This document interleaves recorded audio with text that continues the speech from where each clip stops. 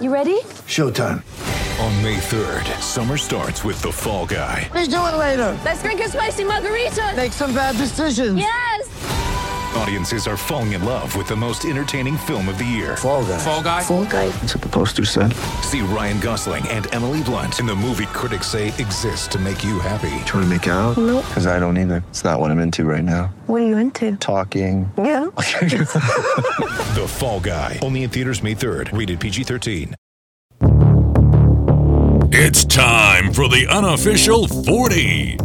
Soonerscoop.com's very official recruiting podcast featuring Soonerscoop.com recruiting publisher Josh McCuistion. Get your recruiting fix from the leader in Sooner recruiting.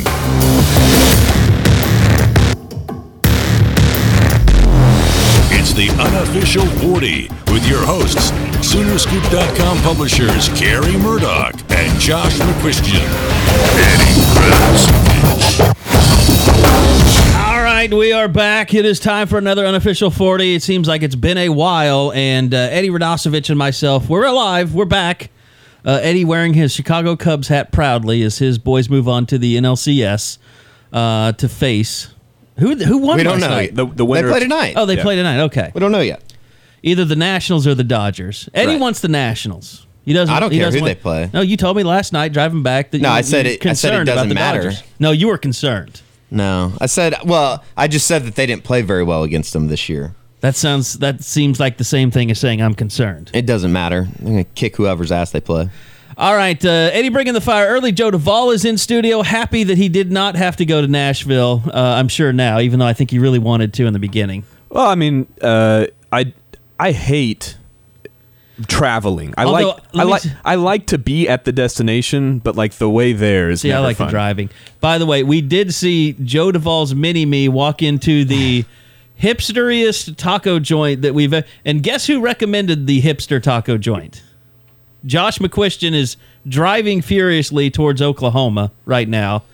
Josh, you want to guess who recommended the hipster taco joint? I think it's the very same non-mini-me Joe Duvall. How were the tacos, though? They were great. They were okay. I thought they were really They good. were decent. I mean, there was one that was okay. I thought it You're was just anti-hipster. It was some of the better tacos I've had. Everyone should be anti-hipster. Folk music is dying. I hate to tell you this, Joe. I got my Mumford album on the record player right now. Is it the new one though, where they went electronic because they knew hipster was dying? It is the new one, yeah. Yeah, see, right there. All right, Josh McCuistion joining us. Josh, tell us what the hell you're doing right now. I am currently stuck in traffic about 45 minutes north of Dallas as I head up to Tulsa tonight to see Levi Draper and Isaiah Thomas go head-to-head. Is it by Sanger where you're stuck? What's that? Is it by Sanger where you're stuck? Yeah, we're I'm almost dead between Dallas and The state line? Denison, basically, is the way to think of it. Yeah, I think you're stuck. There's something that happens in Sanger. It's like some weird thing. It's not even the state line. We got stuck in it coming back from... It's because they have a little bitty lane change there, and people freak out and start getting off the road on the highway, and it just causes a great big mess. So, Well, now, you're talking about 35. I'm on 75 headed. I'm dodging the whole 35. oh, okay. Well, then I don't know what I'm talking about. I do know that there's a lot of traffic cones on I-40 when you head east out of Oklahoma. I think I was talking last night to Eddie, like, how does Oklahoma have these many traffic cones? There were literally like 10 miles of traffic cones. It's amazing. You go all the way through You mean like in the Tennessee. entire state's coffers, they have that many cones? It's unbelievable. Yeah, it's really messed up, actually, because we went through Tennessee and Arkansas. There's no construction anywhere. You hit the state line in Oklahoma, and all you have is construction cones. We did almost die last night. Yeah. I mean, it was some of the heaviest rain I've ever seen. And we had like the truck from that, what was that movie, the AC/DC Overdrive? That had the goblin on the front of it. You guys don't, you're too young. I have no idea what you're talking about. No idea what's I happening. felt like that was chasing me down last night in the rainstorm. It was raining really hard. It was scary. And there were jackasses. There was a point where it was like, I can't see anything. And that was the point where I should have stopped going 60. I never got under 60, which was my own damn fault. We were making good time. I couldn't see a damn thing, and yet I decided, this is fine. It's like that guy. It's like that dog sitting in the burning room. This is fine. Everything's fine. I mean, as long as you point it straight and everybody else keeps going 60, you're good. Yeah, so that truck riding up my ass was really bothering me, though. So anyway, why did we go to Nashville? Josh, do you want to answer that question? I think, Josh, you and Joe were the ones that heard. Let's just talk about how this broke. Like Tuesday morning, I get back from my radio show, and I usually get back here around 10. I think I stayed around to just glad hand a little bit, because during the season, I just run out of there as soon as the show's over, so I go to the boss man's office and just chew the fat a little bit before I leave. So I got around 10:15 or so. All of a sudden, Josh and Joe are both blowing up our text exchange. What happened, Josh?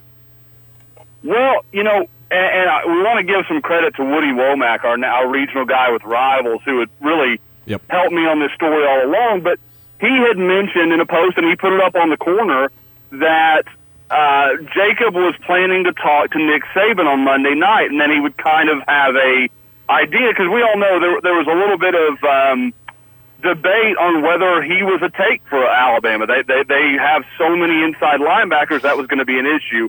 So that kind of came about. We heard Tuesday morning that phone call didn't happen, and I thought it was pretty telling when you guys talked to Jacob Phillips.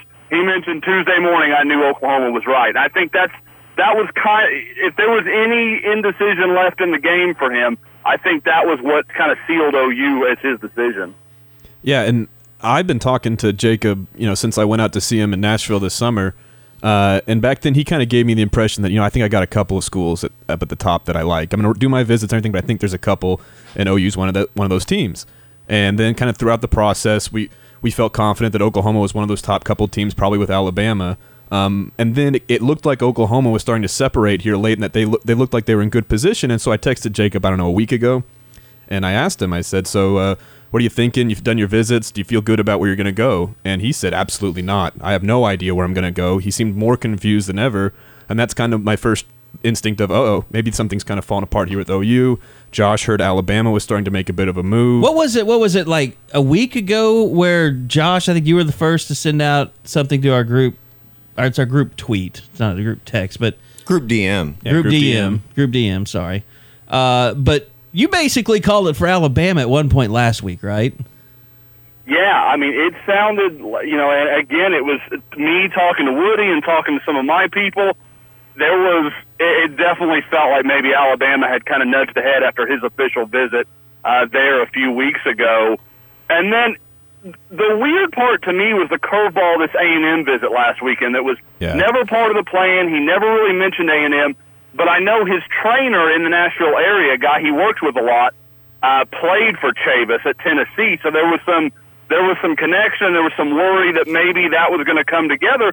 So things over the last week, like after months and months of everybody feeling like, well, if it's not OU, it's Alabama, and then it kind of seemed like it turned to OU, like Joe mentioned.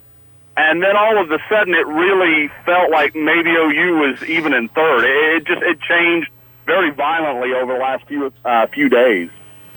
Yeah, and Jacob's always somebody who he's been a little coy about where he wants to go. He'll kind of lead you down the path of what he kind of likes, but he won't take you all the way there.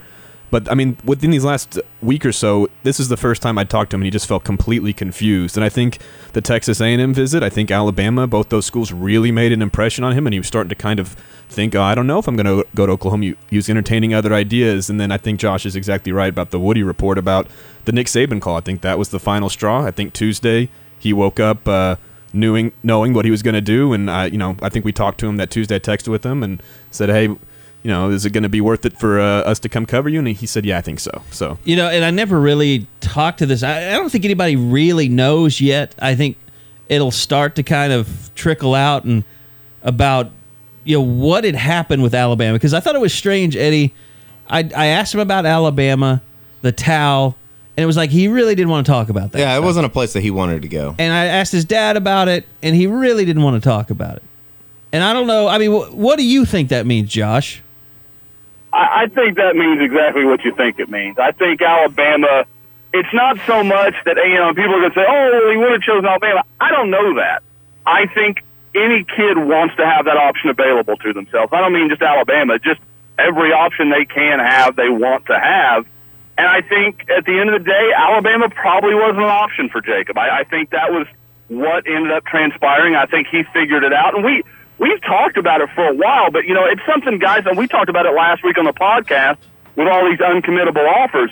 Until the rubber meets the road, the kid doesn't have to know. The coaches don't have to clarify that. And it sounds like Alabama never bothered to clarify it anyway. They just kind of, like we said, they just kind of walked away from it. Yeah, that's one of the big shady things about these uncommittable offers is they don't tell these kids they're uncommittable offers. What they do is they offer them, giving the kid the full expectation that the kid can commit. I'm sure they did at the time when they offered Jacob, but when they get to the point of no return where they can't take any more kids at that position or whatever, they don't tell the player very often. They just kind of stop communicating, kind of let that go naturally. And it's not, I mean, it's BS for the kid, let's be honest. It's mind-blowing to me that Alabama can just walk away from a kid That's like true. Jacob Phillips. Mind-blowing. Yeah.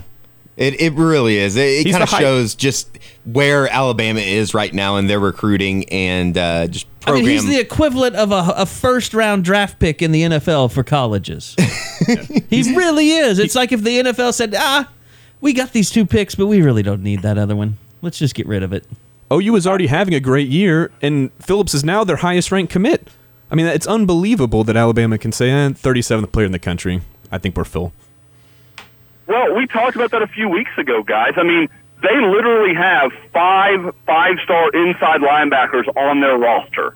Like, that tells, I mean, this is the highest-ranked OU guy at inside linebacker OU's landed, and I mean, we're going back previous to Curtis Lofton. I mean, we're going back a long way, and I think Zach Latimer would be the guy, actually. No, he was a top 100 guy, yeah.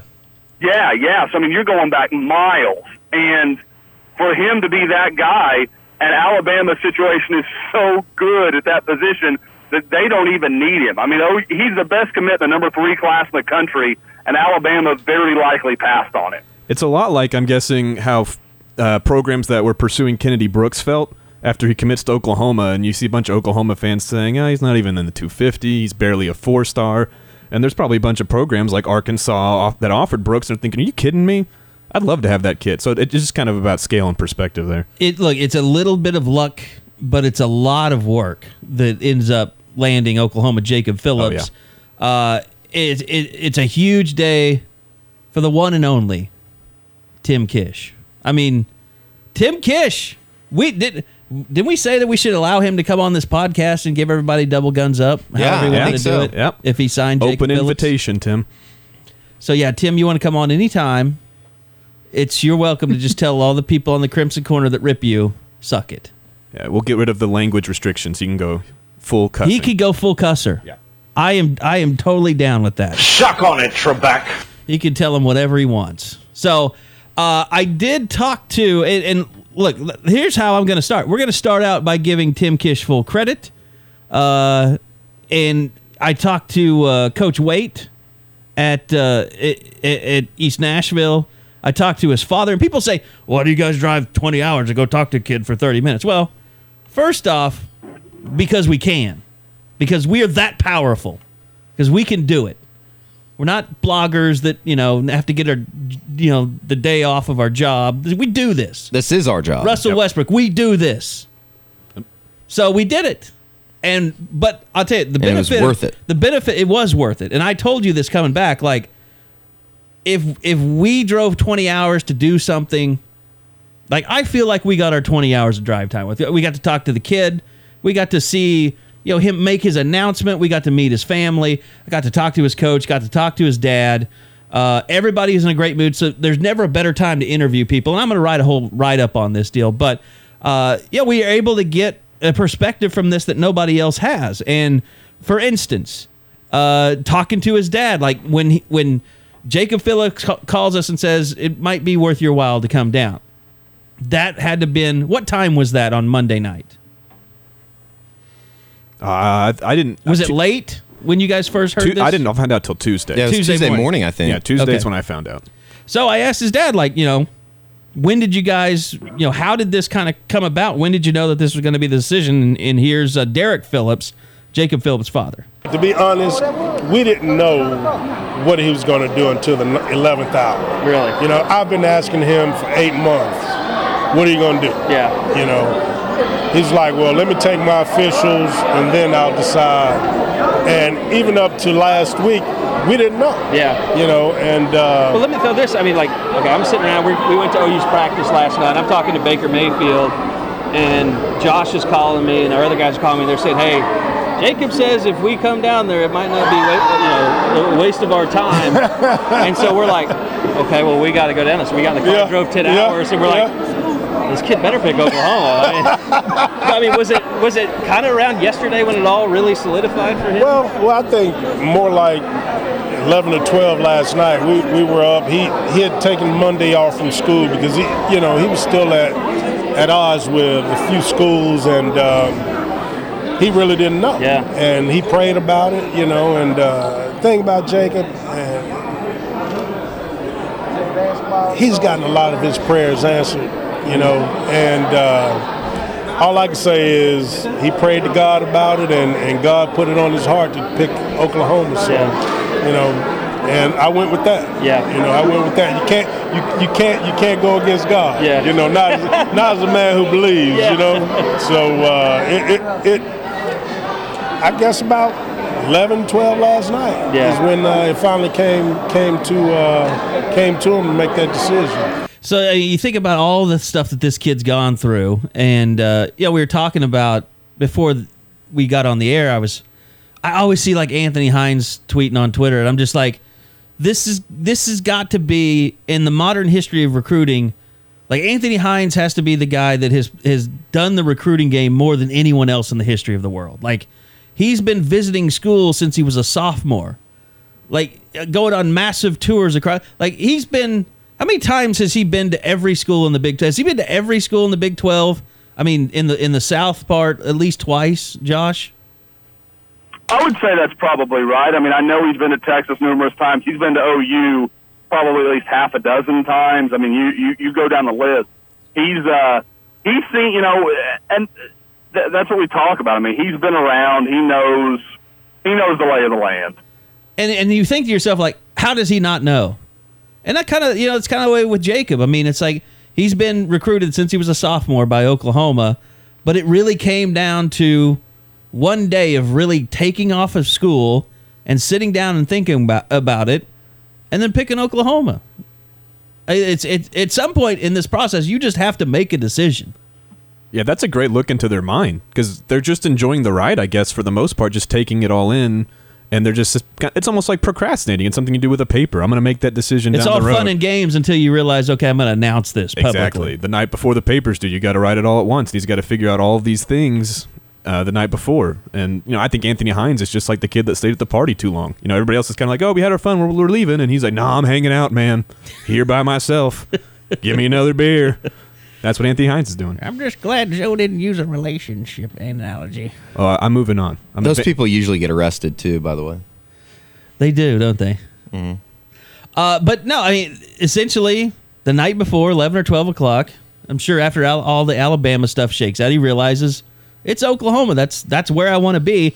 And we talked to his coach as well, just about what it was that OU did that ultimately won Jacob Phillips. How do you think Oklahoma sold him? I think Oklahoma sold him by outstanding recruiting. I think Coach Kish did a great job with Jacob. Yeah. And you would have to ask his family a little bit more so than myself. Yeah. But I think being there on him the whole time, they did their due diligence. Yeah. Suck on it, Trebek. There you go, Tim Kish. That one's for you. But, I mean, Josh, ultimately, when he left on his official visit, I know you were talking a lot about things are looking really good. You would be surprised maybe if a commitment didn't happen. And it's almost like he went through this little month kind of flirting around, and he came back to where he was after his OU visit.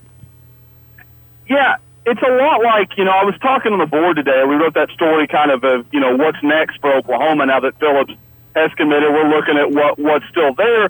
And somebody asked me, Josh, what if OU loses 4 scholarships? And do they have 4 that open up? I said, well, yeah, but we're projecting that. You're working toward that. That's what it's like when you're trying to decide these. Like people ask you, where do you think Jacob Phillips is going to go, or what do you think Marvin Wilson's going to do? it's not that Jacob Phillips knew what he was going to do 6 months ago. I don't believe that. But at the same time, when I look at it and the things that make sense, he's got the best relationship with Tim Kish. He said that repeatedly. You go down the list and you kind of look at all the things that that were important to him. And that's something I always ask kids. When you look at it, one of those 2 or 3 things are going to be really important to you when it comes time to decide. And you talk, and they'll usually give you a very honest response. Well, start looking at it. Does that add up for OU? Does that add up for Tennessee or Alabama or whoever they're looking at? And then you can start to get a picture. Now, obviously, that's not always going to be right because, sometimes the things that in your head or scientifically make sense, they don't add up when it comes to recruiting because, sometimes it's just a pure emotional gut reaction and you can't project those kind of things. But, yeah, that's what this is you're not always saying, yeah, Jacob Phillips told me he's going to Oklahoma. It's just saying this is what makes the most sense. And if I had to pick today, that's what I would expect. By the way, here's some more suck it from Tim Kish. Tell me about I know we've talked about it a lot, but Coach Kish, Coach Stoops, Coach Bob Stoops, what they meant throughout this recruitment. It meant a whole lot. Having a relationship as close as I do with Coach Kish and Coach Stoops, that's kind of the X factor in most of the decision I made. But getting to tell them that I'm going to be Oklahoma student yesterday, it just really brought a big smile on my face. How final is this decision for you? Oh yeah, it's 100% final. Suck on it, Trebek. So ultimately, I've heard this said before, recruiting is all about relationships, and OU developed the best relationship with the kid. When I was out there for the summer, and I was talking to the assistant coaches, and I said, all right, what coaches have kind of come through here? One of the assistant coaches immediately said Tim Kish, and I've told this story on the board lots of times, but that Tim Kish came not only to practice, not only shook the hand and met every coach, but he went to every single player on that team and shook their hand and introduced himself, and that's something that kind of resonated with the coaches. And I said, all right, well, who's come up here from Alabama? And they said, Lane Kiffin. Didn't expand. Wow, Lane Kiffin. Yeah, didn't expand on it. He didn't say anything bad about Lane Kiffin. Just kind of said that, and you got the impression that it was the type of atmosphere and group that responded more to a guy like Tim Kish, who was just going to come in and be a nice guy, come introduce himself to everybody, over someone like Lane Kiffin who might just show up, bringing the Alabama brand, the Lane Kiffin brand, and thinking that's going to impress people. Lane Kiffin probably had a girlfriend in Nashville he wanted to go see. Wow. I say that with a lot of respect to Lane Kiffin, too, because opinions expressed by Eddie Radosevich are not those of Soonerscoop.com. Direct all lawyer inquiries to CubsFanEd@yahoo.com. I applaud him for that, too. Moving on. Jacob Phillips. It was really interesting being there, Eddie, because you got to see, other players from other schools were coming to his announcement. Mm-hmm. And we've kind of talking to Woody Womack. We kind of got the lay of the land a little bit about, because we all know this is, and Josh, we see this kind of happening in Dallas a little bit when you have, I don't want to call them hangers on, and I don't want to call them street agents, but you have a collective that's developing of a group of players and their trainers. And JD does that, but I wouldn't necessarily call it what he's doing anything nefarious or, Yeah. He's just training a bunch of kids. They all kind of are in his group. They become this kind of team almost. And that goes on in Atlanta too. And it's like Jacob Phillips is kind of part of that. And we see it all happen. And you have all these teams now coming in, just like I've seen it happen with JD. Like it's more on the Wyoming and teams come in and they kind of see that this is something that's going on in this area. This is if there's one kid here, there's probably another kid here. And if you offer this kid and you offer these other kids, it looks good. And so I think people are figuring that out about SEC areas as well. Josh, am I making any sense? Can you expand on that any? Yeah, no, that makes complete sense because it's just something where, especially when you get kids that are coming from far away. You mentioned Wyoming with Oklahoma. Well, they had 5 guys recruiting in the state of Oklahoma over the last week because they've got guys like Chandler Garrett, and you go down that list. And Memphis, you can include Memphis now because they've really exactly. That's another great one because when a kid goes there, they're like, "Well, that's Memphis. That's a long way from home. I don't know." But if you've got 7 guys that you either trained with or at least kind of knew, friend of a friend sort of thing, that makes that transition easier. You can take Memphis more seriously, and that goes to Oklahoma or anywhere else. I mean, if you build those kind of relationships, it's not coincidental that Oklahoma keeps recruiting well in Fresno. Like, that's not an accident. That's those guys know people. There's relationships. It's a comfort level. Is it Coach Perry, the DB coach out there? That's kind of that guy. Yeah, Tony Perry. Yeah, and you get that, and then to be honest, like you go back even probably a better example of what you're talking about is San Diego with the Brennan Clay and Kenny Stills and Tony Jefferson deal. They got Brennan Clay, and that helped them reel in Tony Jefferson and Kenny Stills. And Oklahoma, then went on to get like Taylor McNamara. I mean, they've done well in San Diego. Yeah, I mean, you look down that list, and that they really, over the last few years, you haven't seen the same impact in that area. But it's not coincidence, because these guys know each other, and it's easier to go somewhere when you're not on an island. You're not the only guy. You have some familiarity, and you get to know each other. And, I think those guys that do that stuff, they know, like, the tale of who is it, Will Lyles? Was that the guy? Oh, yeah. Yeah. And Baron Flannery. I mean, those were the guys, like, and see, like, it's really funny because we were talking to Woody about Oregon's kind of hesitant about getting involved with this stuff, and it goes back to because they got involved with the wrong people. They got involved with Will Lyles.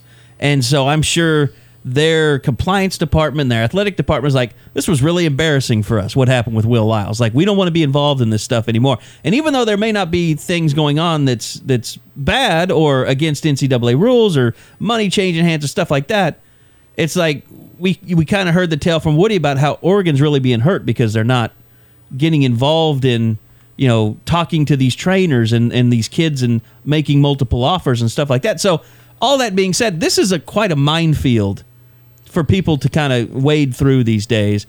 And getting kids out of the SEC country has become a little bit harder, but just like Memphis and Wyoming and all these schools, if you play the game, not saying you're playing a dirty game, but if you learn how to maneuver yourself through these worlds, then you can have success. And I'm not really saying Oklahoma's playing the game, but to be able to go in and get Jacob Phillips that's involved in all this stuff that has so many connections, that has so many ties, that's really, to me, a big win for them. And it shows that they can go in and keep doing this in the SEC. Yeah, even on his own team, there's a sophomore, Jayshon Watkins, who already has multiple SEC offers. And, that's somebody that Oklahoma, if they offered, he'll listen now. Yeah. He wouldn't have listened before, probably, but now that Phillips is on the team, you got somebody that you have their ear. I think I counted there's 9 different states Oklahoma has players from in this one class alone. I mean, think about how different that is when you go down the list of Texas's roster. I mean, there might be a handful of guys not from Texas on that roster, and it's something I've talked about with Ahmad Thomas and Will Johnson before, about national guys on this team. And Will Johnson even said he's from Baltimore. He loves talking to all the guys on the team, figuring out where they're from, what's the culture like there, how they all kind of blend together. It's a different kind of atmosphere at Oklahoma than it is at some other schools. And you know what, Josh, going way back when, like you look at what Cale Gundy and Kevin Sumlin were kind of doing in the Atlanta area when they brought in Duke Robinson. In those guys, they kind of were starting to build towards that. And then Kevin Sumlin left, and they kind of just stopped for a while. It seemed like it's almost like Cale didn't have a partner to go in there with anymore, and it just kind of fell apart for a while. Yeah, I mean, and I thought Joe touched on a good one too. OU goes in and gets Charles Tapper, a guy that probably didn't get his attention he deserved in Baltimore. A few years later, they got Will Johnson. I mean, like there are these things, and you look at the connection. Those guys worked with the same trainer. The same guy, yeah. Corey Jones out of there. Not Jones isn't right. Corey doesn't matter. But that's kind of what you're talking about. Is you get these guys and you build these relationships. And Joe, that's a great point where he talks about Way to go, Joe. Jacob Phillips' teammate that would never he'd have gotten the OU offer and then be like, but there's no reference for it. There's no, this is important because, well, now it's important because Jacob plays there. He's got that relationship, and I can call Jacob and see what he thinks about it out there and talk to him. I think if you put true serum in Jacob, when he got his offer 2 years ago, it was probably the same thing. He was not thinking, oh, man, I may go to Oklahoma. I guarantee that's just good recruiting by Oklahoma. They've worked hard, and now maybe, I don't want to say you don't have to work as hard, but you already have an in. You have a built-in relationship. You don't have to cultivate that. That kid has seen Tim Kish. He knows him, and then he can bring, whoever the position coach is, to go and build, continue to build that relationship. I feel like we're giving a master class in recruiting right now. It's like everybody's out there, oh, SEC, everybody says that. No, it really is about so much more. I mean, it is. There are these little inner workings, and it's why it's difficult for people in recruiting to really figure some of this stuff out. And why staff's that's why you need support staff anymore. That's why you need guys that can help you kind of traverse this stuff and let you know. It's just like social media. It's like coaches were so lost when it came to social media. They had to have people come in and help them run their accounts and stuff. You need people to help you run recruiting now and the ever-changing landscape of it and how kids are not just interacting on social media, but how they're interacting, because it's not just your high school coach. And I know coaches hate this stuff, but let's face it, it's one of those things they railed against. Like they railed against 7-on-7 when it first started blowing up because they didn't understand it. They didn't have the time to understand it. Now you really do need these staffs in place to kind of help you figure out what kids are into. It's just like with building these new facilities for Oklahoma. I think they made some mistakes in not including certain things like you see Clemson doing with their facilities right now. It's just it's an ever-changing, ever-evolving world, and it can make your head spin if you don't keep on top of it. And if you're not winning. Yeah. You're just not winning. And you're not getting the recruits you need to get to win. And you're probably not coaching anymore, honestly. How do you mean? Like you're just so lazy, you're not doing anything? Or you've been fired, or teams have moved on from you, and I mean you have to adapt in this day and age. Adapt or die. This is really nerdy. All of a sudden, recruiting has turned into like nerdy analytics, but socially. We can do it for one segment, for one half of a podcast. This is what happens when you send Kerry out on the road. He learns too much. Your mind has been broadened. I try to shield you from all this, Kerry. I really do. Just give me the SE fans, the mouth breathers, just screaming SEC, and that's why everybody gets recruits. That's why. God, is there? Speaking of, to kind of get it back to a more, I guess, something that fans can grab onto. There is one Big 12 team other than Oklahoma in the top 30 in the rankings. I think it was Eddie that shot this stat out the other day. Can Kerry or Joe, can you tell me who that other team is? Another team. This has been brought up so much. I can't believe. Big 12 teams in the top 30 in the Rivals team ranking. This has been brought up so much. I can't believe I haven't cheated looked it up and yet. looked, and it's amazing. Is it West Virginia? I'm going to say Kansas just because that seems so improbable. No. Texas Tech. Almost. Iowa State. Holy cow. Yeah, because they've got a brand new young staff in there. It's because they got a Norman North product, Charlie Kolar, committed. That's why.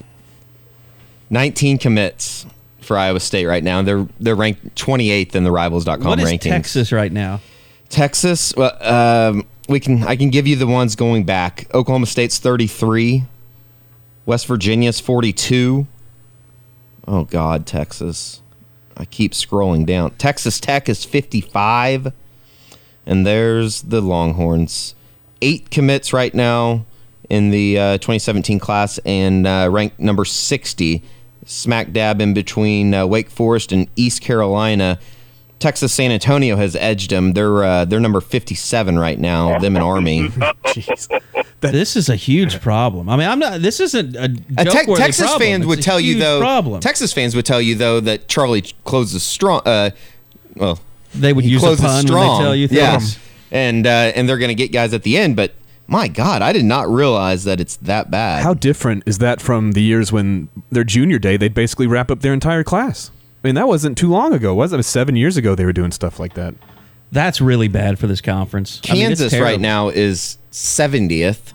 That's 10 spots below Texas. It's okay when, it was okay when TCU was like in the 80s and Kansas State was in the 80s because you knew that they were well coached. That's how they survived. Yeah, and they were going to find some diamonds in the rough. That was how they ran their programs. But when every team is in the 50s, that's a disaster waiting to happen. Yeah. Is it more surprising that Texas is currently 60th in the country in recruiting, or that 16 of Oklahoma's 22 commits are 4 stars? Here's something I'd like to figure out, Josh. Like, how many Texas down linemen are in the Rivals 250. I don't know if that's we should probably have a better database than we have where we could just look that up really fast. I've just given Joe like a wet dream right now. He is like scrambling. Oh my God, it's stats. He wants stats. Why did he tell me this before the show started? I'm on it. We Don't can worry. pull that up fairly quickly. Defensive down lineman or just down lineman? Defensive down lineman, Okay. yeah. I'm just saying, I mean, that to me, that's been pointed out this past couple of weeks about how bad it is in Texas these days. You've got Garyon Carson and Marvin Wilson are kind of the two headliners. They're top 50 guys in the country, obviously. Caleb Von I'm just trying to go off the top of my head. Caleb Von Shashan's a 3-star. I mean, he's an outside linebacker. Right. So, I mean, you know, like I would be shocked if it's more than 6. But I mean, that's the thing watching this conference this year that just struck. And you know what? Oklahoma State, on paper, it looks like they should have one of the best down lines in the country. And they're struggling this year. But name me one school that you look at their defensive line and say, yeah, they're pretty good. I mean, OU, when they're healthy and they've got Charles Walker and Matt Romar, I think OU fans think that, but I don't know what the people outside of Oklahoma are like, oh, yeah, I know their defensive linemen. They're really good. Well, yeah, it's a solid group, but it's not somebody like they're special. You know, that's that, you know, Dvorak and Tommy Harris, like that kind of crew. No, there's nothing like that.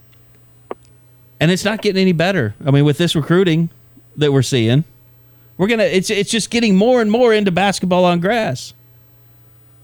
I don't know how you turn that around either. It just doesn't seem like there's an easy fix for any school right now. And, you know. Well, I mean, here's the thing that I think is the most pressing part about it is you have to go outside of Texas to improve your situation. Yeah. If you're everybody, Oklahoma does. Texas Tech has to. Texas has to. Texas has to. I mean, whoever thought that Texas needed to rely on outside states to get good defensive tackles? Where's Texas? I mean, I guess they're in on a lot of guys, and it's striking to me that I didn't realize that it was so bad that they were 60th right now. Where are they in on a lot of guys that they're going to end up getting, and it's going to be okay in the state of Texas? Or, like you said, Kerry, are they going to have to end up going outside of the state? Well, Josh, I don't think Charlie Strong's afraid of going out and saying. In fact, I think he maybe prefers it. He prefers it a little bit, just because I think he realizes, unlike Mac did, like Mac. Let's face it, Mac's thing was he controlled the borders. He loved, whining and dining the high school coaches. He loved coming in there like his character on Friday Night Lights, where he told everybody what to do and they looked up to him like he was a god. Like he made his own little fiefdom. Is that the right way of putting it in Texas? And I don't think Charlie Strong looks at it that way. No. I mean, because you guys remember, even within like months of Charlie Strong being hired, there were Texas Coaches Associations, like board members, the High School Coaches Association, that were very upset that he didn't give them the same amount of time. You know, when Mac would go to their annual convention, he'd spend all day glad-handing and talking to people. And I think Strong came for like an hour, gave some very mundane comments, and then just left. And I think there was a lot of people that felt like, oh, he's not doing what he needs to. And let's face it, Art Briles played that game with those guys, and they loved him for it. Oh, well, Art's one of them. I mean, like, they saw him as he was one of the gang. So there was never, and I think that's why. And that helped Baylor. It did. No question. But the thing that always sticks out to me, you go back to when Texas won the national championship in 2005, what was the first thing Mac Brown said? I want to thank all the Texas high school coaches out there for trusting us. And, he knew how to play that game with Texas high school coaches, because those guys, you can say Florida high schools are better or California or whatever. There is no state that their high school coaches are more revered than they are in the state of Texas. I mean, those guys are legends if they're really good. And I don't think there's any other state that takes it that seriously. Okay, you guys ready for the number of defensive linemen from Texas in the Rivals 250? Yes. What did you guess, Josh? What did I hear? 6, I think? I would say a normal over-under for any year would have to be 8. 2.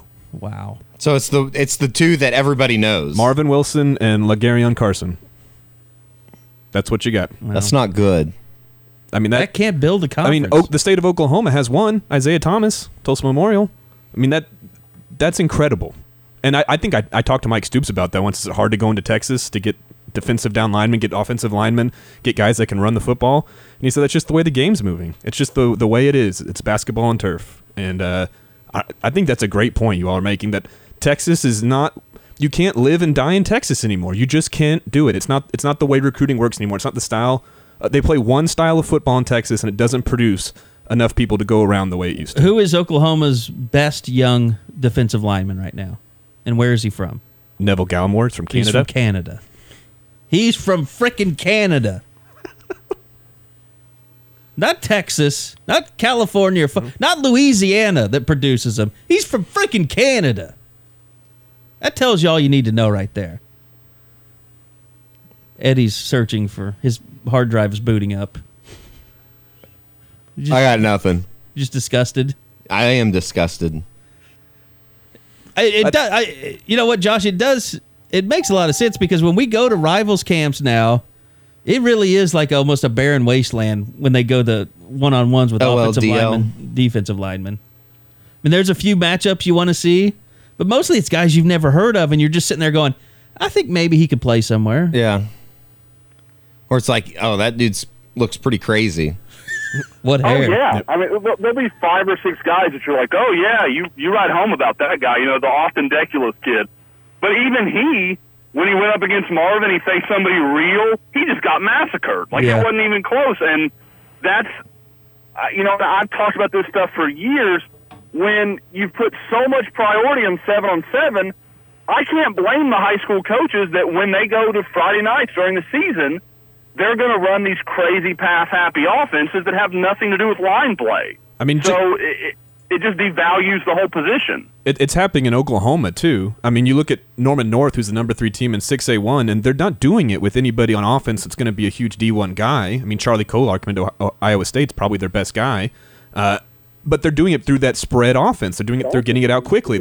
And that's what these teams are going to. And I've probably seen Bray Walker out of Southmore 3 or 4 times, and I don't know if I've ever seen a defensive lineman even come close to giving him a challenge. I almost don't know what Bray Walker is yet because there's no defensive lineman that's going to give him a day at the office. I mean, I don't know. I don't see the guys in the trenches that were there before. Well, it's almost gotten to the point, Josh, where anytime we see a guy that is big, that isn't just fat and has a decent body. I know that sounds weird, but I'm going to say it. Such as a Devontae Lampkin, such as a Chris Daniels. I mean, it's almost like we're just like, oh, yeah, that kid can play. He's got it. And everybody's got to offer those kids, regardless of if they're legitimate, high-caliber players at that position. You just have to offer those kids now. Oh, you do. I mean, and it's the same for me when I'm going through and I see some sophomore on tape, and it's exactly what you said, Kerry. You'll see him and you say, okay, he's 6'4" and he's 255. He's got a nice frame. How about we say that? Play, yeah. But let's go. We're going to have to add him to the database. And you take your chances. Somebody's going to take a flyer. Yeah. You take your chances and hope that you can coach him up and get him in a strength training program, and like he could develop some of the strength and power that he doesn't have on film right now. I mean, Oklahoma has a player on their team now, Jordan Wade. When he came into Oklahoma, he came with Marquise Anderson. They were both Rivals 250 defensive linemen out of Texas. They also came with Jordan Phillips, who was defensive lineman out of Kansas. Tonkawa. And we're not that far removed from Oklahoma being able to get big defensive linemen in the area. But what do you do? I mean, what do you do if you're recruiting Marvin Wilson? Do you give him that list? You say, there's only 2 of you guys in this entire state. These other schools in the Big 12, forget about them. Oklahoma's the only school you have a chance to play with a successful teammate with. Somehow you put that. Go ahead, Josh. Well, I do that, and I also, because if you're talking about the Big 12, his only other viable option is Texas. Right. And I'm going to look at all these elite guys that Texas has landed that have done nothing. Sure, maybe we haven't had a Gerald McCoy in a decade or whatever, but at the same time, Jordan Phillips is a second-round pick. I mean, we've had some guys that had some production. You've got guy after guy that's gone to Texas. It's even worse on the offensive line. Texas's development of offensive linemen has been just borderline criminal. Okay. Go ahead. No, go ahead. Well, no, you finish because I wanted to pivot to something else before we get out of here. Yeah, it just that's the way I would pitch that. If you feel like Texas is your primary concern, I'm going to show all these guys, all these elite guys that were supposed to be, maybe not just as good as you are, Marvin, but guys that are on that level have done nothing. And, there are at least a few skins on Oklahoma's wall over the last 5 or 6 years. Before you present all that to Marvin, it probably should be before you give him the suitcase of money. Who's the bag man? I can't tell you. Okay. Eddie's just like the show derailer today. Okay, before we move on, and we're running out of time here, I wanted to get back to Jacob Phillips just because we spent all that time driving there and back. But, we talk so much about Sooner Squad 17, and it's, Eddie, it was really interesting just kind of watching guys go after Greg Rogers last night on Twitter after. It's like they've done a really good job of trying to build momentum. Like something happens, they build momentum to something else. Yeah. This happens, they build. So they used Jacob Phillips yesterday to kind of, I'm talking about the kids themselves, and maybe you have a coach saying, hey, it might be not a bad thing if you guys started going after Greg Rogers after what Jacob said today. But we asked Jacob after the game kind of what his role was going to be moving forward in recruiting now that he has announced he's committed to Oklahoma, and here's Jacob. You look at what your role is now going forward. I mean, there's still some big targets on the board out there that Oklahoma's chasing. Do you want to be a guy that becomes a recruiter? Are you going to finish every tweet with hashtag Sooner Squad 17 now? Yes, sir. Definitely. I'm definitely going to embrace all the things about Oklahoma and Sooner Squad 17, and I'm going to try and get the best dudes in there. I know we want Marvin Wilson, and Greg Rogers, so we want him. I want them in front of me, playing in front of me. So now I asked his coach as well, Coach Waite, kind of how much this class, having a number 3 class in the country, meant coming down the stretch, because we talked about it early in the podcast. It was a gut-wrenching decision for him to come to.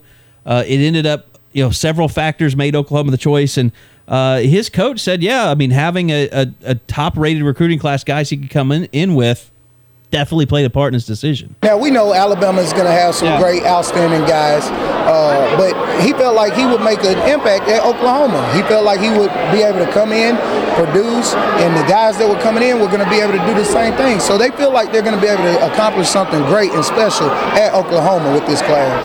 And I'll say this, we've talked so much about their failings over the last few years in recruiting.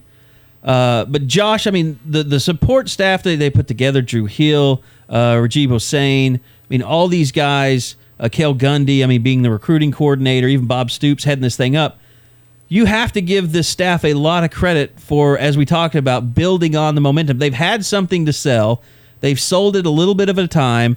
Ever since this new staff got in here with Cooks and Lincoln Riley and Dennis Simmons, Calvin Thibodeau even now part of it, they've been working their asses off in recruiting, and I predict, I'm not going to lie, I told people calm down 2 years ago before they even went to the college football playoff. When we saw them out at summer camps, these guys are hustlers. They're going to recruit. They're going to get classes that Oklahoma needs, and Josh, it's starting to prove out now.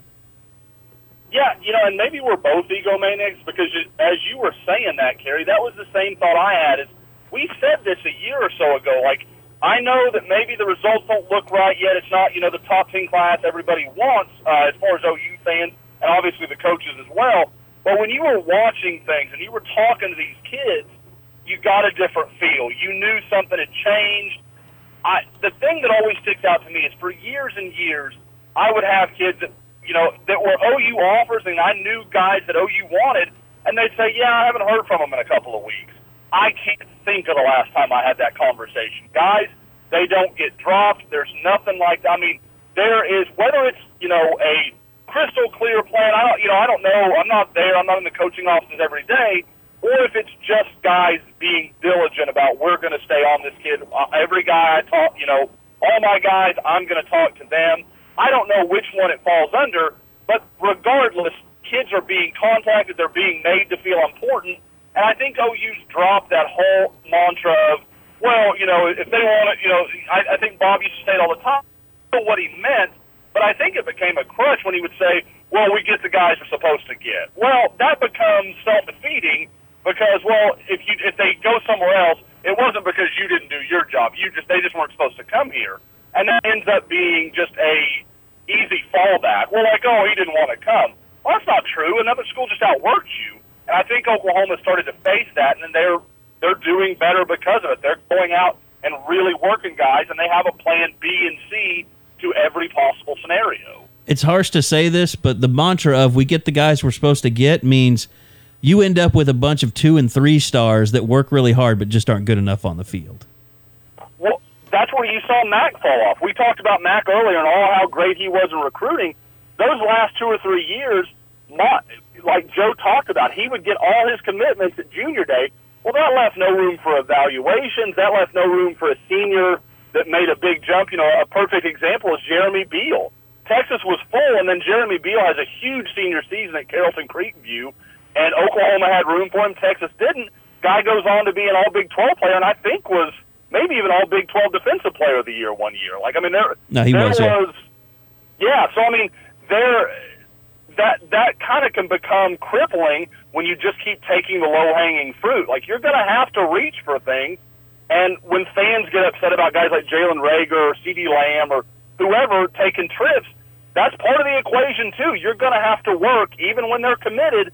Don't treat them like a commitment. You're going to have to keep hunting these guys because that story's not over until they sign. Well, I think last thing I want to talk about on Phillips is just talking to his coach. And, I mean, certainly we have enough tape to interview him, but it's always good hearing from your head high school coach and exactly what Oklahoma can expect in a guy that he's been coaching for the last 2.5 years. So here's Coach Waite, the high school coach at East Nashville, talking about what Oklahoma's getting in Jacob Phillips. Just as a player, obviously Oklahoma's had some good inside linebackers, but they haven't signed a kid of this magnitude in the last several years. What does he bring just that you don't see on a normal basis from inside linebacker? He's going to bring a ton of energy to this to Oklahoma. He's going to bring energy, enthusiasm, charisma, a leader, a natural-born leader. He's a proficient tackler, but he's so athletic in space, and that's one of the things you don't find often. Yeah. That's why he was such a hot commodity for all the institutions that were after him. He has so much length and range. I've seen his athleticism just grow exponentially over the last 2 seasons. So Oklahoma's getting a steal with this guy. And, it was interesting, Eddie, talking to Jacob after everything broke down because you're kind of shooting the bull with him a little bit. But he was basically, it's amazing to me when we follow it on the inside, when we know Oklahoma's deficient in so many areas and they don't have backups here. One of the things that they do a better job of fighting this than they used to, but every school that comes in, like Oklahoma still has this aura about them. And people were literally trying to sell Jacob Phillips on, well, you don't need to go to Oklahoma. They have a ton of inside linebackers that are just waiting to play. And he actually did enough of the research to know, like, well, no, they don't. They just actually lost a guy in there. And I said, yeah, they put in a 215-pound guy, so they must really have a shed full of inside linebackers. It made me really feel like I could be a college recruiter because you just feed a bunch of BS, kind of tell them what they want to hear, and then you don't really have to give them facts. You just kind of, they have plenty of linebackers. It's Oklahoma. Yeah. And when actually it's sounds just like really not true. They had one just retire. It sounds like it was Oregon that was giving them that pitch too. Yeah, and reading between the lines. Well, and that's a reason why I think Mark Helfrich is just an abomination of a college football coach. I mean, to just run a once proud program into the ground like Helfrich has in Eugene is almost criminal. But here's my question, Josh. Like, what is Oregon doing, relying on kids from the Southeast? Like, that's so far out of their comfort zone. That's something we talked about on the way home yesterday. I mean, it just seems like Oregon is a mess. Like, they've convinced themselves that they can do anything, and that the only way that I know what happens. I mean, they lost to Auburn in the national championship, and every one of their boosters and donors, and maybe even Pat Knight himself, is like, we need to get kids from that area of the country to really win a championship. When you don't, I mean, you can do it with every kid that's on the West Coast. I mean, Chris Peterson is showing that now. I think Washington is just as good as any team in the country, and they're better than 13th, 14th of the SEC right now. How many kids did Pete Carroll get from SEC country? Yeah. And they dominated college football for better half of a decade. I don't know how much you paid attention to that, Josh, but that was kind of brought to light talking to Woody. But that's just insane to me that Oregon is concerned with getting kids from the Southeast. Well, I think what part of it is, and, Woody would know better than myself, but I felt like Oregon always did a really good job cherry picking. They would get a couple guys. They took a defensive end out of Arlington a couple years ago from Oklahoma. So they've done a nice job going places. But you're right. There's a difference between like Oklahoma going into California and picking 10 or 12 guys they think they got a shot with, and maybe 7 of them visit. So they kind of narrow that field. But if they go into California and offer 50 guys, and half of those guys are their 1A or 1B options at a position, you're going to be in trouble come January. You just can't live like that. That's not going to be the way Oklahoma's going to recruit because, like you mentioned, you've got Oregon, you've got Washington, you've got USC, Cal, Stanford. I mean, there's a lot of quality options out there. So Oklahoma's got to identify guys that fit them and that there is a reason to think they would choose Oklahoma. Not just every elite guy in California we're going to offer. It's the same thing for Oregon. They used to kind of pick guys and they would pick battles that they could win. Go into Tennessee when Tennessee is down. Okay, we can win that battle. Go into, Alabama when Auburn and Alabama are both kind of scuffling along. They could do that. But now you're seeing them go into, Tallahassee proper and try to beat Florida State for a kid. That's never going to happen. Like, why are you wasting your time doing that? And I think that's where you get into the problem is you get so full of, well, we did it a few times, let's go ahead and expand on that, and then you start losing sight of what your plan and what your model was. All right, the thing I really want to just point out with that last bit of audio was, and just to wrap this up, is, it's amazing for Oklahoma and Oklahoma fans that they're able to get a guy like Jacob Phillips. It's been so much hand-wringing on the message boards, especially, that Tim Kish has finished second so many times on inside linebacker guys.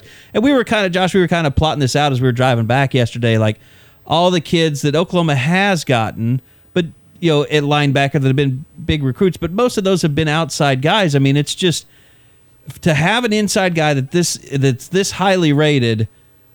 And look, you can argue, well, Kish needed the rest of the class. He couldn't close it by himself or whatever. Fine.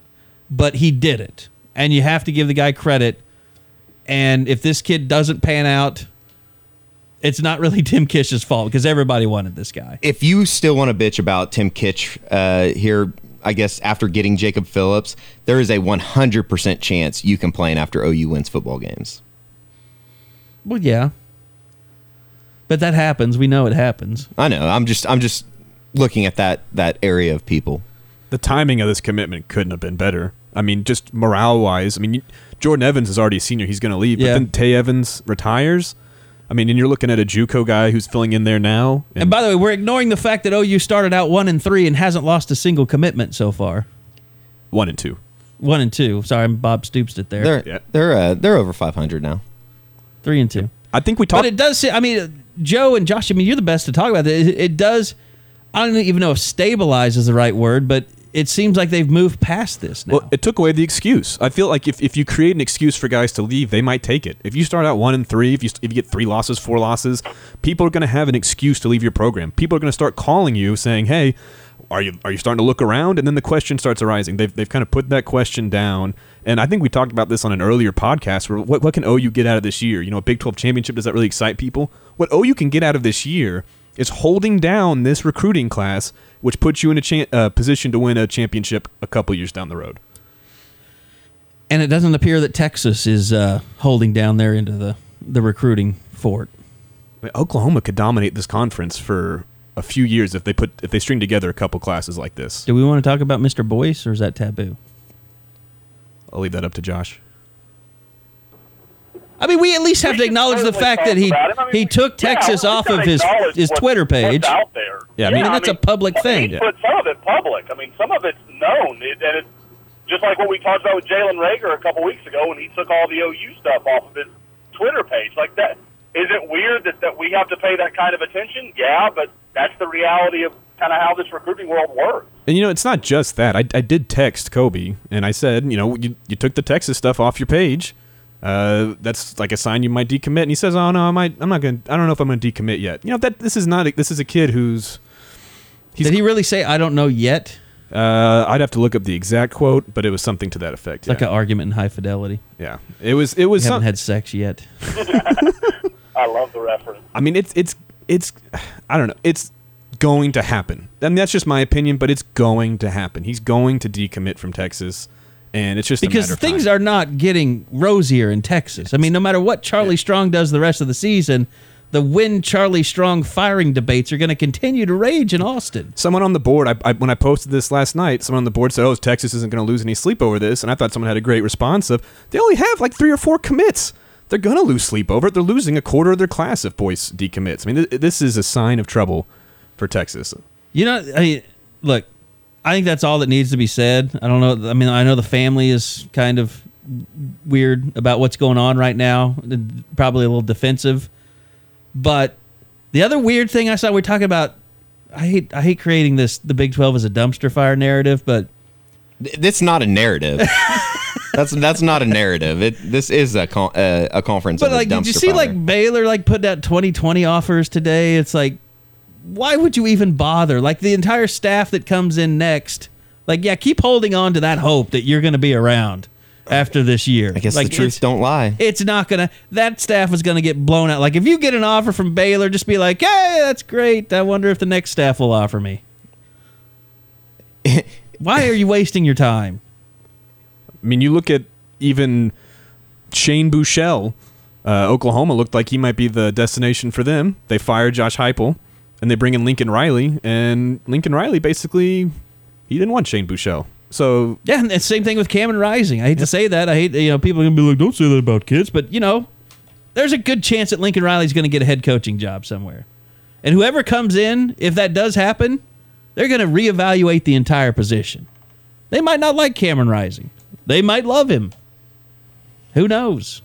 I'm going to go ahead and say that's categorically impossible. Yeah, I think to not love Cameron Rising. Yeah, I don't. Terry, you guys were traveling. I don't think you saw it.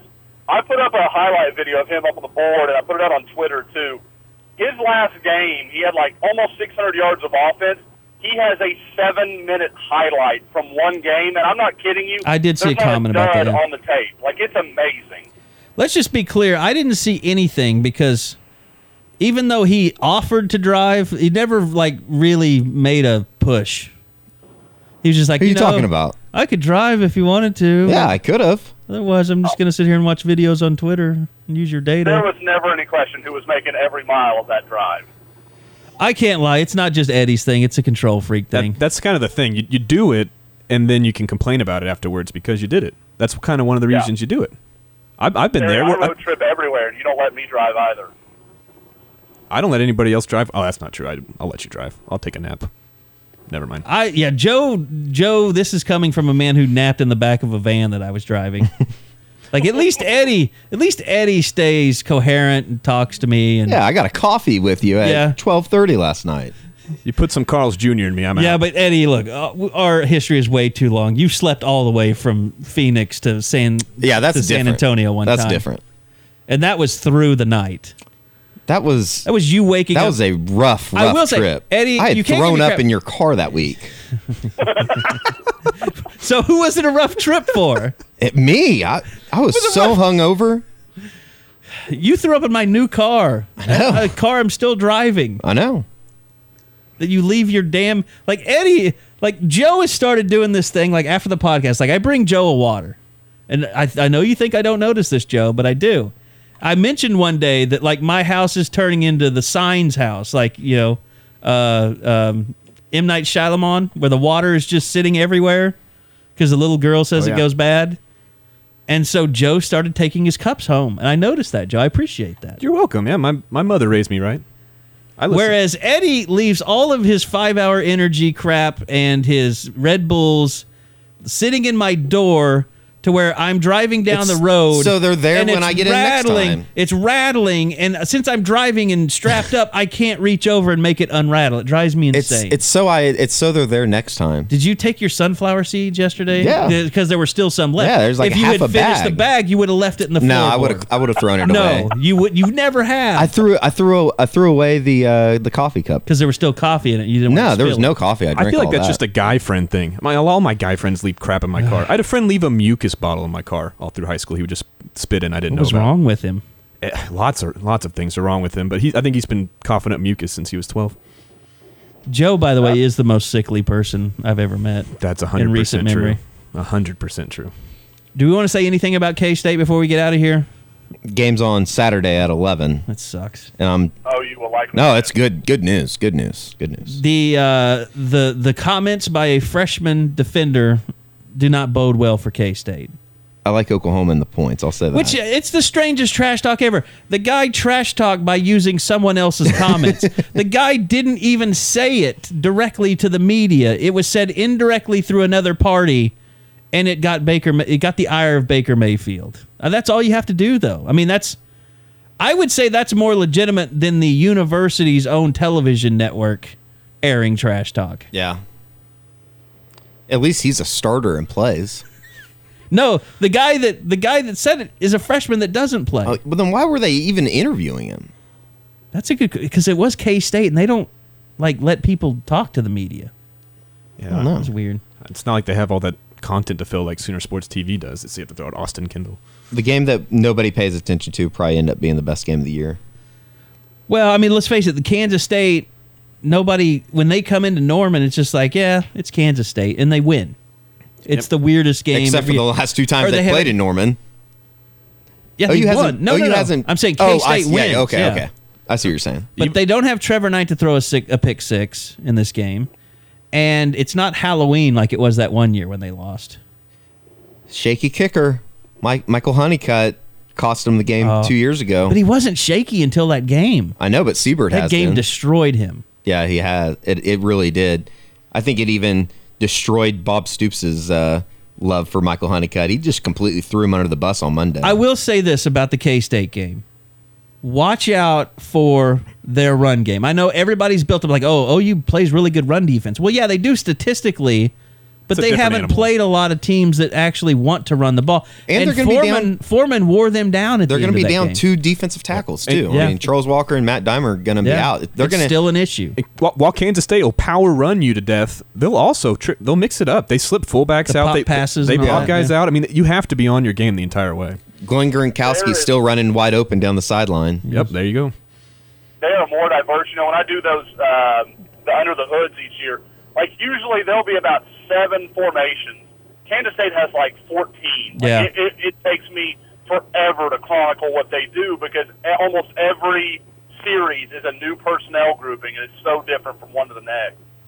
And their defensive line's good too. Jordan Willis is a good player, so I mean they'll bring a talented team. They will come in here after getting their asses handed to them last year, and they will have a game plan put together to slow down the game, which they didn't do a year ago, which shocked me. Like, to watch Bill Snyder not play a up-tempo huddle, no huddle team, and not make a bigger attempt to slow down the game, that blew me away last year. He will have it ready to go this year.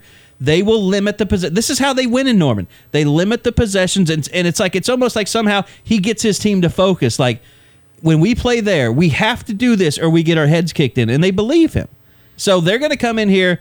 They're going to try and limit it to 5 possessions a half for each team, 5 to 6, and keep it close, and then slowly eke out a win in the end. And that's their formula. That's how they've won in Norman. In a way, I think that could be good news for Oklahoma on the defensive line front, and that, talking to Mike Stoops this past week, he was really worried about how many snaps Jordan Wade, Obo Aronco, those types of guys have gotten, and if they are going to slow it down, that should bode well for Oklahoma to limit those snaps, and you just got to get 3 and outs, and then I think that everything else takes care of itself. Yeah. The problem is Obo can handle 94 plays because he's just rushing the passer. Yeah. So, I mean, if you're Oklahoma, you have better talent. You want to have as many plays as possible. I mean, that's how you stay close. If you're K-State, you just take the air out of the ball. You think that will change the way Lincoln Riley approaches the game? No, hell no. which means they could have a lot of 3-and-outs. Which could be interesting. Could be interesting. I don't know. I think it's going to be a lot to a little. I don't think it'll be 55-0. It's a game. It's definitely a game that worries you, but we should know by halftime if K-State's really in this or not. Like every really, other, you could say the end of the first quarter. Yeah. I mean, Oklahoma's better. They're much better than Kansas State, but you don't know what Oklahoma's going to show up Saturday. That's the truth. All right. Josh, once again, tell everybody what you're up to this weekend. Well, it's probably my best slate of games so far this year. I've got tonight. I'm actually in state lines now, so we are actually for the first time ever doing this podcast all within the same state. So that's a big news. But no, I'm on my way up I-75 right now, going towards Tulsa to watch OU commitments Isaiah Thomas and Levi Draper go head to head. I mean, from what I've been told, there is a very good possibility that most of the night Levi Draper will be blocking Isaiah Thomas. So that could be kind of fun to watch. Even though it's not exactly the position Levi's going to play in college, you're getting to see Isaiah Thomas go against a good athlete and kind of see how that goes. And then tomorrow night, I will head back down to Dallas and catch Kennedy Brooks, the new running back commitment from Mansfield, take on Arlington Lamar, Shane Buechele's alma mater, and OU's 2018 defensive line offer, Bobby. Well, it's Trey Brown, is what everybody calls him, but Bobby Brown's just way more fun all the way around and less confusing. That's your prerogative. I'm trying to think of the lyrics right now. I can't. And guys, Eddie, Joe, Norman North, Union this weekend. Mm-hmm. We'll be there tomorrow. It's going to be a really interesting game. I'm interested to see what Norman North's all about. Finally They're going about up that against, life. literally to see if they're about that life. Number 2 versus number 3. My T-Wolves. Joe, I want to hear the upset call. I want to hear it picked. Okay, well, here's the deal. Norman North's going to. Oh God, here Norman we go. North's going to win this game. This is their moment. Norman North, the West Side. This They've is been the waiting time. for That sounds like the most West Side thing too, to beat a team in the regular season. Oh, it's wow, that's a it's shot. on the way to an undefeated season for the Norman North Timberwolves. I have full faith. Here's the thing, Joe. If in my you're alma really mater. serious about this, lay down. Let Union kick your ass. And so the motivation's Make there. them overconfident. Yeah, motivation there, and make them overconfident if you do meet them in the playoffs. I'll pass that on to Coach Barnes. Actually, that might be the best way to go. It would be the best way to go. Actually, Bob might Just pray for an ass kicking. How about that? Bob will talk Don't to be Coach upset. Sizik. Because we got to get good video. I want to get some good video. Pray for an ass kicking where Drake Stoops and Isaac Stoops are the stars. There we go. Yeah, Patrick Fields for Union will also be there. OU offer 2018. I wonder if Bob will be there tonight. The OU commit. Trey Brown, yeah. I'm sure everybody will be there tomorrow night. Because Bob can go to this game, and he can see one of his own commitments. I'll tell you, this has gotten a lot of buzz in this area. This game, it's got a lot of hype. Really? Should be In what circles? Like at the big time Norman North the circles. on cue? North of Robinson. the old J Pats. You go to the J Pats diner, sit down for a meal. They'll be talking Out about at it. Aussies, they can't stop talking about this. It's the bell of the ball at Aussies. If you're sitting over some biscuits and gravy and pancakes, you're talking about Norman North versus Tulsa Union. That is a good What call. is the though. what would be the hipster hang? I guess Pub W is the hipster hangout for Norman North people. Pub W is great, but it wasn't there when I was in school. That place has changed 1,000 times. But so it's what's the old school? I thought it was like the what's the music venue over like north of Deli? Campus Corner? The Deli? No, not farther north. Farther. The Apollo or something. the Opolis. Opolis. Oh, I don't know about that. That's more the youngins. Is it? That might be the new millennials. I'm more of the old millennial. I'm a big fan of the Deli. We though. have to go before we Hey, our I have heads one explode. thing. I have one thing. I Yes. just wanted to congratulate Boone Pickens and the 1945 Oklahoma A&M team for winning a football national Did championship. they and Navy decide to have a rematch? I just wanted to congratulate them while everybody was fighting a war overseas. They were winning a national championship. So I just wanted to congratulate the 1945 team. All right.